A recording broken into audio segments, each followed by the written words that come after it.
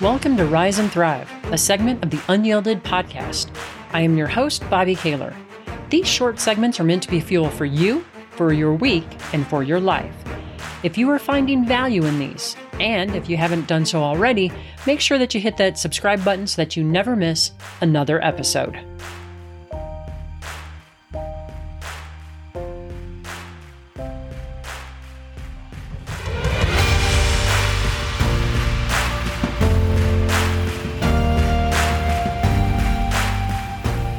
A few weeks ago, in episode 182, I talked about why can't I see more options and possibilities for my life? That's one of the common questions that comes up.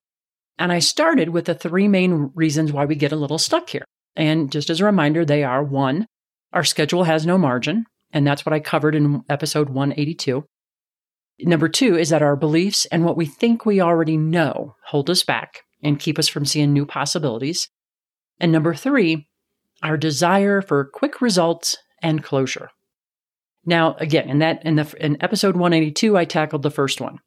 I've had several people reach out to say that they really wanted to know more about the third one, the desire for quick results and or closure. So I want to address that one for you today, and then I'll address the second one in a future episode. So let's talk a little bit about this need or desire for quick results and closure. Now, I have to admit, this is my downfall, so I know this one pretty well. The problem is that because we are trying to rush to a result, we aren't open to truly exploring the possibilities of what might be or could be. Exploration is the point, not closure. So these are a little bit at odds. Now, there are two main reasons why this happens. Reason number one, sometimes we are simply wired this way. Some people simply tend to favor closure. Some like the achievement of finishing. And that's the bucket I fall into right there. Now, if that's the case for you, what has worked for me and for my clients is to give yourself a set amount of time to explore. I call it a time box. It might sound ridiculously simple, and it probably is, but it works because we're giving ourselves a pseudo closure by putting a time box around it. If I just say, I'm going to take some time to explore, I can start to get antsy almost immediately. But if I say, I'm going to take 2 weeks or 2 months or whatever to explore, I stay relaxed and calm. Now, one caution here. When I did this exercise for the first time, I really wanted to give myself a time box of a month. But just thinking of an entire month almost caused an anxiety attack. So if the mere idea of giving yourself a long period of time is anxiety-provoking, don't despair, I understand. Here's what I did in that case. I baby-stepped it up to a month. So I gave myself 1 week at a time. At the end of that week, I'd check in with myself about the progress I'd made and how I was feeling about it. Without fail, I was excited and energized, and it felt right, in air quotes, to give it another week. There's nothing wrong with that approach. I once had a client who wanted to explore her next career move, but she felt the need to decide quickly, even though financially she could have taken, I think she told me 2 or 3 years, and she would have been fine. Now, by talking it through, she decided that she could give herself 3 months to simply explore. And that time box allowed her to relax and actually enjoy the time exploring new options. And by doing that, she created a whole new possibility for herself that she'd never even considered, which was really super exciting. Now, if you do this, it is very important to remember that your role during those 3 months, or whatever time box you give it, is to simply explore, not to decide. During that exploration time, it also helps to keep a journal or a notebook about what you are exploring and what you're discovering.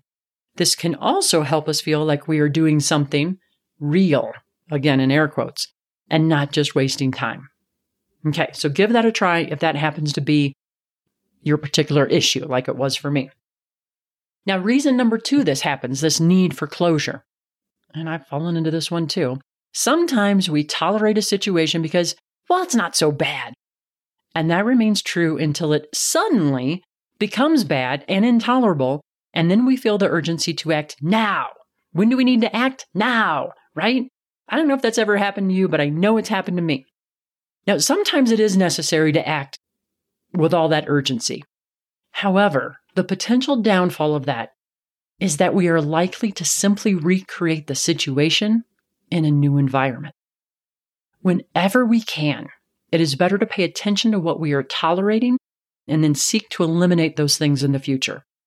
To help with that, there's an activity that my coach shared with me many years ago, more than 20 years ago. It is simple, but don't let that fool you because it is one of the most powerful activities that I've ever done.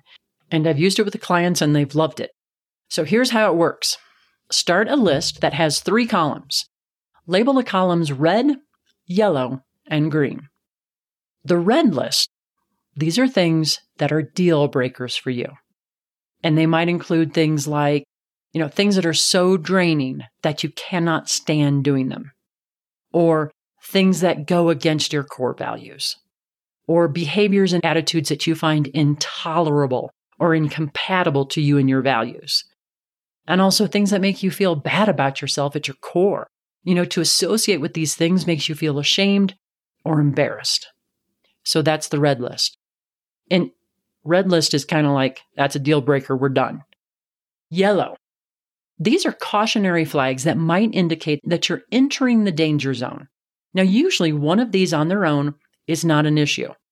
It's when they add up that they take such a toll on us. And frankly, I think this is the bucket that gets a lot of us because we're not paying attention to them. Because it's like one on their own, it's like, hey, not so bad.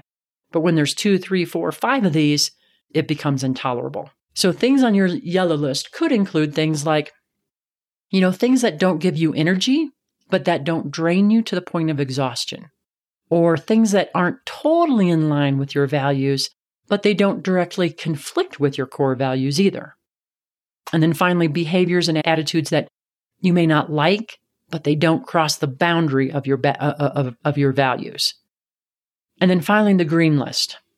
These are things that you want more of. These are things that make you come alive and feel valued. So start the list, and then over the next few weeks or even months, continue to add to the list. By recording these, you'll be amazed in 2 different ways. Number 1, you'll be amazed at how quickly you can spot a bad situation for you. And number 2, how much easier decisions will become. It is absolutely amazing how well this works. And over time, you will find yourself in fewer and fewer of those intolerable situations that demand immediate action. You will simply start to avoid them or eliminate them quickly. This will resolve the urgency that keeps us from exploring. Now, if you do find yourself in that situation where something needs to be done now, try a combination of the time box and the red, yellow, and green list.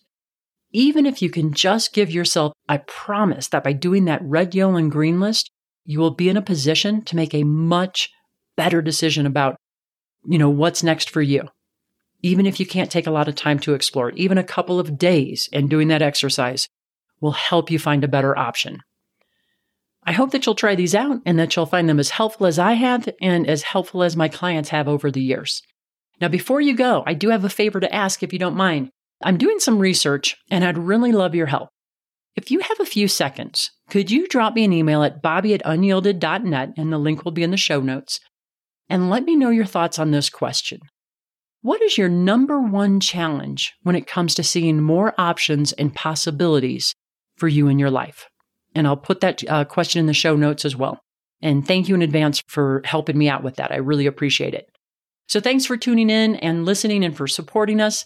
I love you all. You are why we are in the top 10% of podcasts. I hope that you have an amazing week and that you continue to rise and thrive.